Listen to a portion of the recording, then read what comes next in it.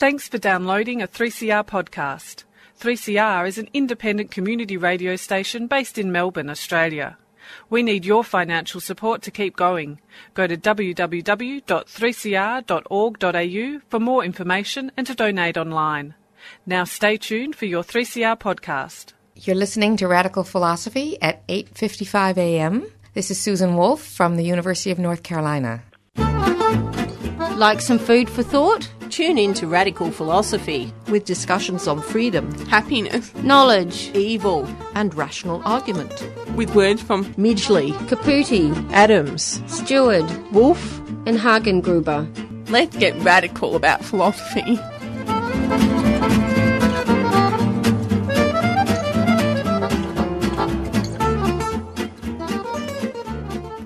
Reserve your right to think, for even to think wrongly is better than not to think at all. Hypatia. Welcome to Radical Philosophy. I'm your host, Beth Matthews. Today on the program, I'm going to be speaking with Faith L. Justice about Hypatia. Welcome to the program. Thank you, Beth, and welcome. I'm so glad to be able to talk to your audience. So, would you be able to give us a little bit of background information about yourself? Sure.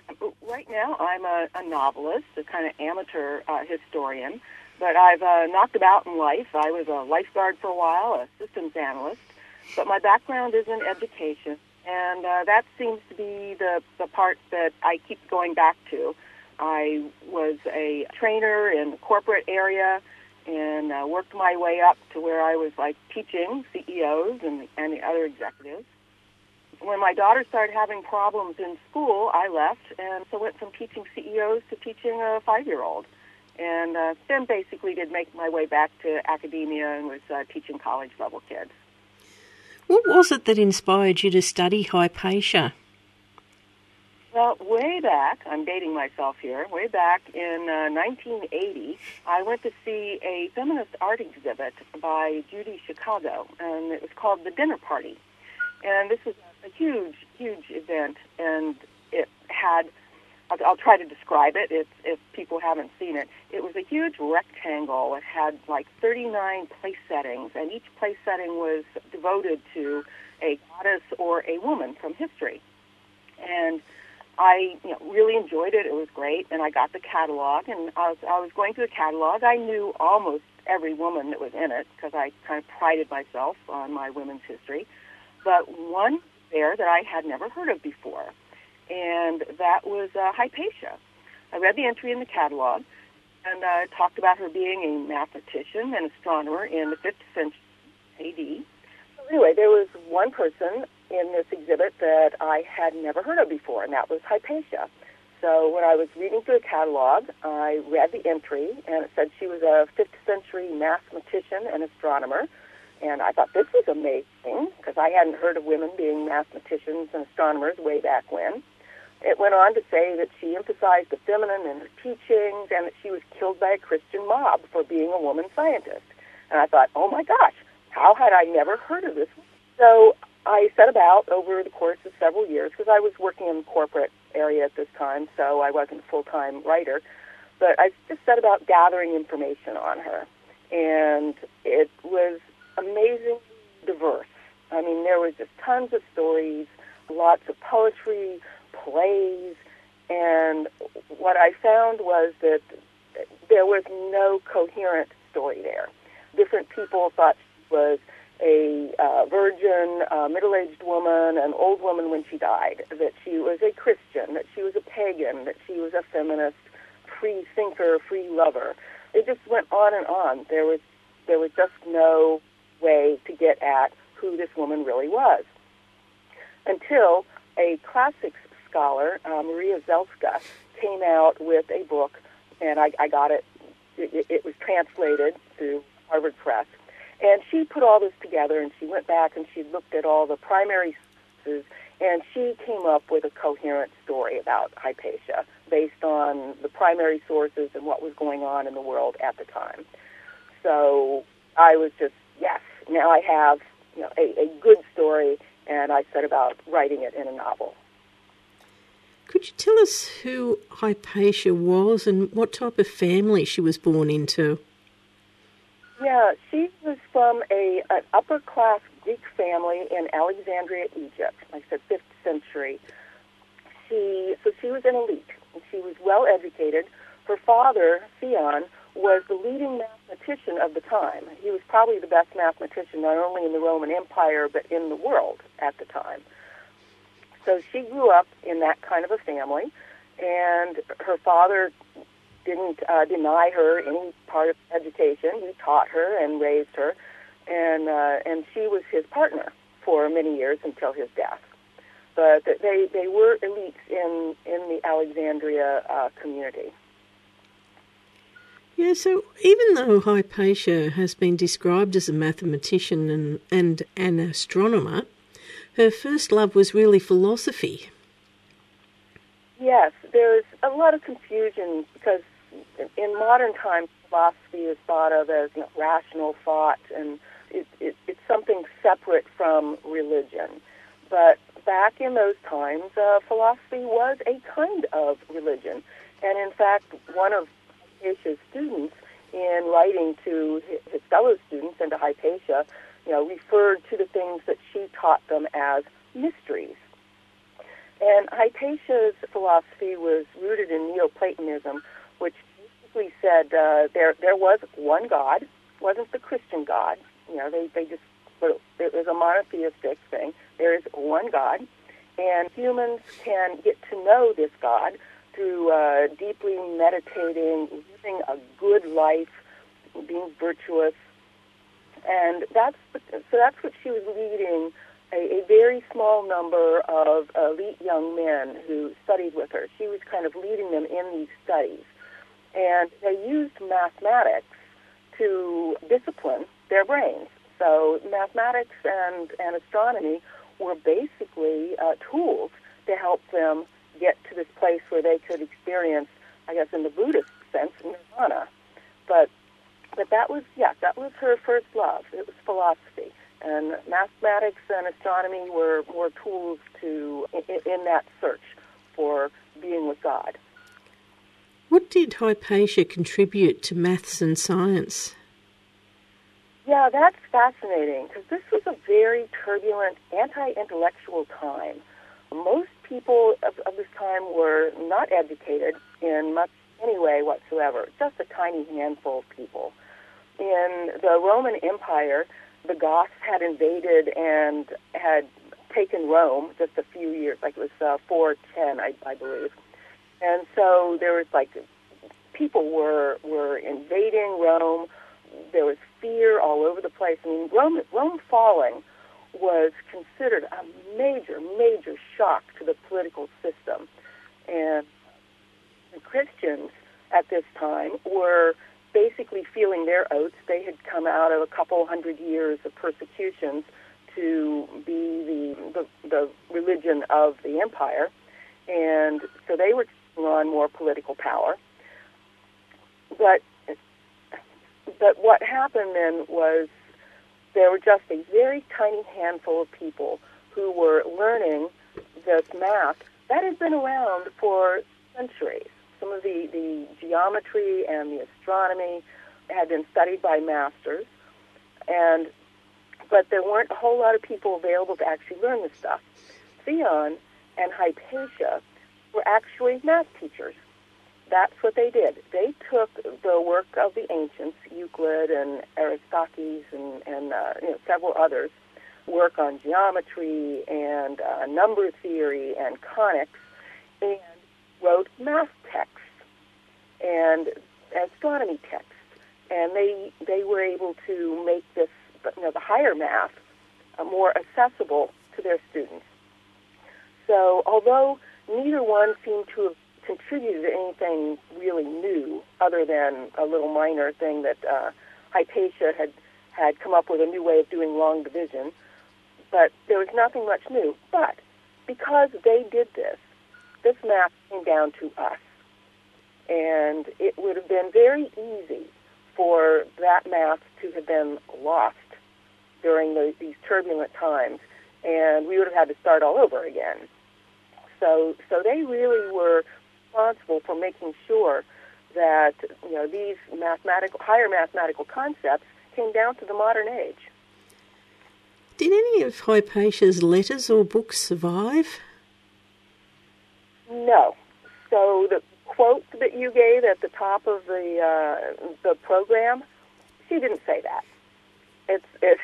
That's a really nice thing. There are quotes from her all over the internet, and most of them came from a book that was written like in the late 1800s by a guy, and I'm blanking on his name, but he wrote a whole series on great teachers of ancient times, and he wrote a Hypatia story and completely made up everything.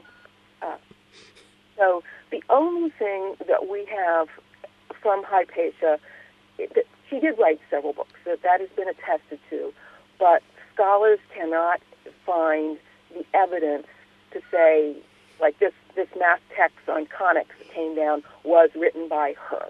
Her name isn't on it. They don't know for sure. The only thing we do have is a little note on one of Theon's books that said, "My daughter Hypatia helped me," and that's all we have. Now we do have letters from one of her students I mentioned earlier, Synesius, and he wrote, because he was a bishop in the Christian church, his writings got preserved, and he wrote over 300 letters, and I think 15 or so of them were written to Hypatia, but we do not have any letters from her. So we do have the letters to her, and which I think are about as close as we're going to get. Wow, gee, that's amazing, isn't it? Yeah, I feel like I've been quite deceived reading out the quote, but anyway, I'll leave it because it made an interesting discussion, really. Would Hypatia have been described as a scandalous woman in her time? Well, it would depend on who you ask. Among the elites, where she circulated, the top men, and they were men, of her city, she was quite esteemed. She basically counseled the counselors, gave information, and helped out the governors. She taught, did public lectures in the lecture halls, and so they had a lot of respect for her, and she was welcomed in the political realm. She was actually very well esteemed by the church as well. Bishop Theophilus got along very well with her. Like I said, she was a monotheist. She didn't believe that Jesus Christ died to save her soul, but she was a monotheist, and she got along very well with all the elites. And most of the people of Alexandria probably thought well of her as well. But towards the end of her life, a new bishop came on the scene, Bishop Cyril, who was Theophilus' nephew, and it was really, he wanted to consolidate power, and I know we'll probably talk more about this later, but he started a whispering campaign against her, and he accused her of witchcraft and of the dark arts, practicing the dark arts, and keeping the governor Orestes from church. And among the more uneducated members of his congregation, it's extremely scandalous. I mean, they didn't want a witch advising their counselors and their governor. This was difficult. So among the elites, no, she was esteemed and beloved and respected. But at the end of her life, the mob, so to speak, was turning against her. You're listening to Radical Philosophy on Radio 3CR, 855 on your AM dial. And I'm speaking with Faith L. Justice about Hypatia. Could you tell us about the Great Library of Alexandria? Oh, yeah, another one of my favorite institutions. Like I said, I'm an academic at heart, and I'll try not to bore people with too much history here. But when Alexander the Great conquered Egypt, he laid out the city of Alexandria and then died before he got to live there.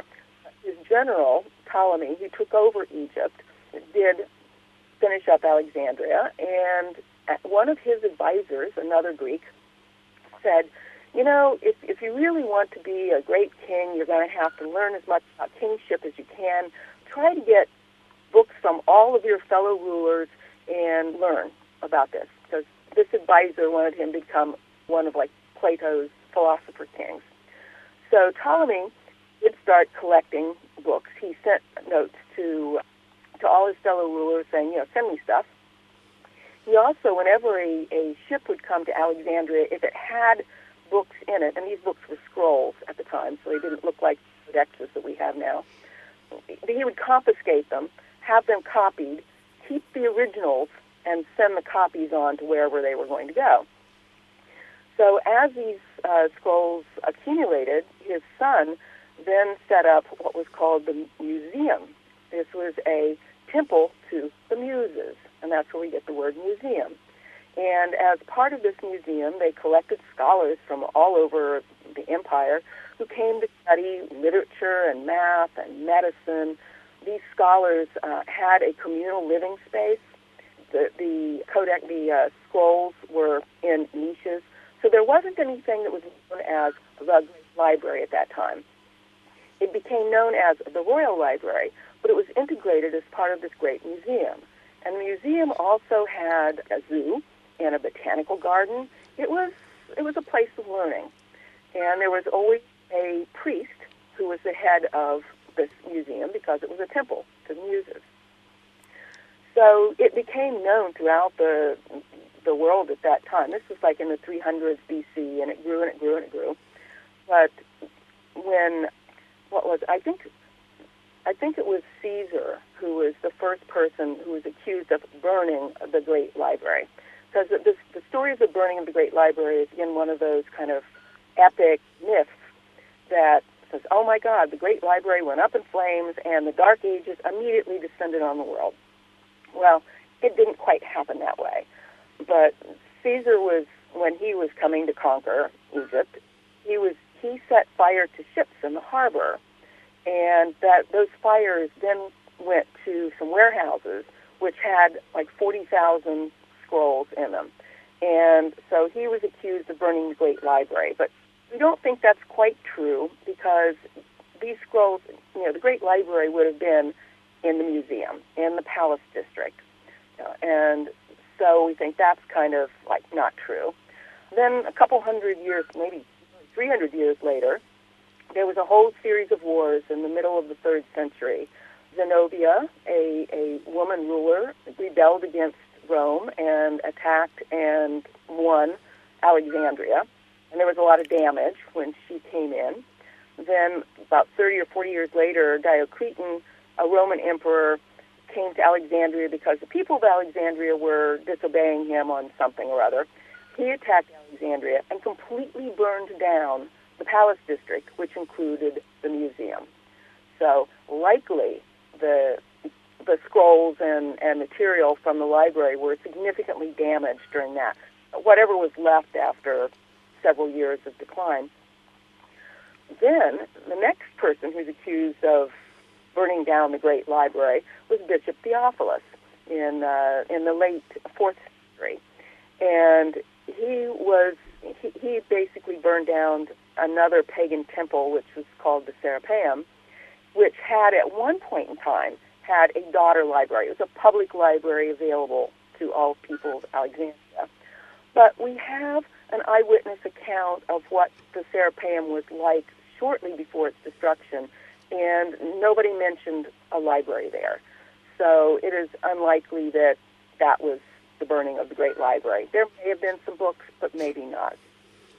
Then finally, when the Arabs came into town in the 7th century, there's an apocryphal story that basically says that they used what was left of the Great Library, if there was much at all, to heat the public baths. So, we have multiple stories of this, but knowledge will out, and these things did go into individual collections, and over time, what was probably happening as well was that a lot of those ancient texts were discarded by librarians who curated these things. They got eaten by bugs. They got filled with copy errors. So the idea that there was one big conflagration and the world stumbled into darkness ever after and had to go through like 1,000 years before recovering is a little much. You know, it probably did not happen that way. Yeah, that's a good point. Could you describe the events leading up to Hypatia's death? Yeah, as I said, this was a very turbulent time. The last 3 years of her life, there was a governor that was appointed to Alexandria. In the east, the emperor was a young boy who was basically his 15-year-old sister, Pulcheria, was acting as regent for him. So things were kind of like weak in terms of the political action in the east. So when the new governor arrived, his name was Orestes. Very shortly after he took office, Bishop Theophilus died, and his nephew, Cyril, was put up to be bishop against, and his nephew Cyril was actually quite young and very inexperienced, but Theophilus had been grooming him for the role, but he died too soon, and Cyril wasn't quite ready. But there were rioting in the streets because there were other contenders for the bishopric. And Cyril had access to this radical bunch of monks that were outside of the city. They were desert monks. And they came into the city and rioted for 3 days. There were many deaths until people decided, okay, we'll elect Cyril. So Cyril became bishop. And he began a campaign of consolidating the Christian churches. At this time, in the early Christian church, there were many, many people believing lots and lots of things about the nature of Christ. Some believed that Christ was fully human, others that he was fully divine, others that he was a mixture. Was Mary a virgin? Not. Just on and on and on. And over the years, they had consolidated some of these theories, but depending on who was in power, and in this case it was usually the emperor would say, well, I think that Jesus was wholly divine, so that group would be in charge for a while, and they would persecute the other Christians who didn't believe that way. And then, a new emperor would come in and say, well, I believe that Jesus was wholly human, and that faction would rise. So anyway, this was going on, and the Christians were fighting amongst themselves for a couple centuries over this stuff. And so about this time, Cyril decided, okay, I'm going to get rid of all heresies in the city of Alexandria. And that meant I'm getting rid of anybody who doesn't believe the way I do. And so he attacked the other Christian churches. He was quite successful in this, in purging what he thought as heretics. And once he had, and these people then also appealed to the governor saying, help, our bishop is persecuting us. The bishop also was antagonizing the Jews and antagonizing the pagans. And so Orestes tried to rein Cyril in. And that's when Cyril took a look and said, okay, who are the people supporting Orestes and how do I get around him? And he saw that Hypatia was a major supporter of Orestes, because Hypatia came down on the side of Greek values, kind of rationality, inclusion. So she was there, guiding Orestes, and the Jews were supporting him. And so Cyril started a campaign against all of those people. And he did, in fact, manage to get a number of Jews expelled from the city, again, after riots and all kinds of nefarious actions. And he started a whispering campaign against Hypatia among his congregation. Now, this resulted in her death. Eventually what happened was I think it was a presbyter named Peter, led a mob that basically yanked Hypatia out of her chariot when she was on her way to or from lecturing. They dragged her to a church called Caesarion and murdered her, brutally murdered her, hacked her body apart, and then took those parts outside the city walls and burned them. So it was, like I said, it was a very turbulent time, and that's one of the whole story around her death was one of those things that later writers romanticized, and why she was killed. Was she killed because she was a woman? Was she killed because she was a scientist? Was she killed because she was a pagan? And probably a little bit of that all adds in, but she was killed because she was engaged in politics and got caught in the crossfire. Yeah, geez. What was Hypatia's legacy? I think I said a little bit about the reason we have a lot of the math that we do from the ancients was because of the work that she and her father did. And I think that is an overlooked legacy, that people don't give her enough credit for that, or even know that was happening. I think that most people are aware of that very rich literary history that Hypatia kind of like rediscovered. Basically, the Christian church was ashamed of what they did, and they basically engaged in a cover-up. And the primary sources that we have, the Christian sources, all kind of blame Cyril. Cyril didn't go out and murder her, but he laid the floor for it. Like inflammatory words matter and does lead to violence. So after the cover-up, there were just like some little scraps of her story here and there on the primary sources.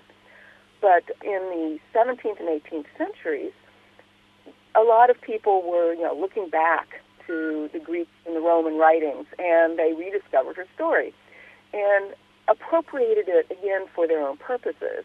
So the Protestants during the Enlightenment period, found her story and were castigating the Catholic Church with it. Like, look what you did! You murdered this brilliant woman. You persecuted Galileo. All of these things are at your doorstep. And then, and they started writing polemics, and they had plays, they had poetry, they had history, and they had, like I said, it was a rich literary tradition. And I think what happened then during the 20th century, the feminists found her story, and that's how she wound up in Judy Chicago's dinner party. But her story's been reclaimed, but it's been reclaimed by everybody, and so they all see her as a martyr in their cause. And, that's fine. The more people who know about Hypatia and understand her life and times, the better. Yeah, I definitely think so. Well, thanks very much for coming onto the program today. Oh, you're very welcome, and it was a delight. And I've been speaking with Faith L. Justice about Hypatia. Hope you've enjoyed the program today. I've certainly enjoyed your company, and do stay tuned for Swing and Sway.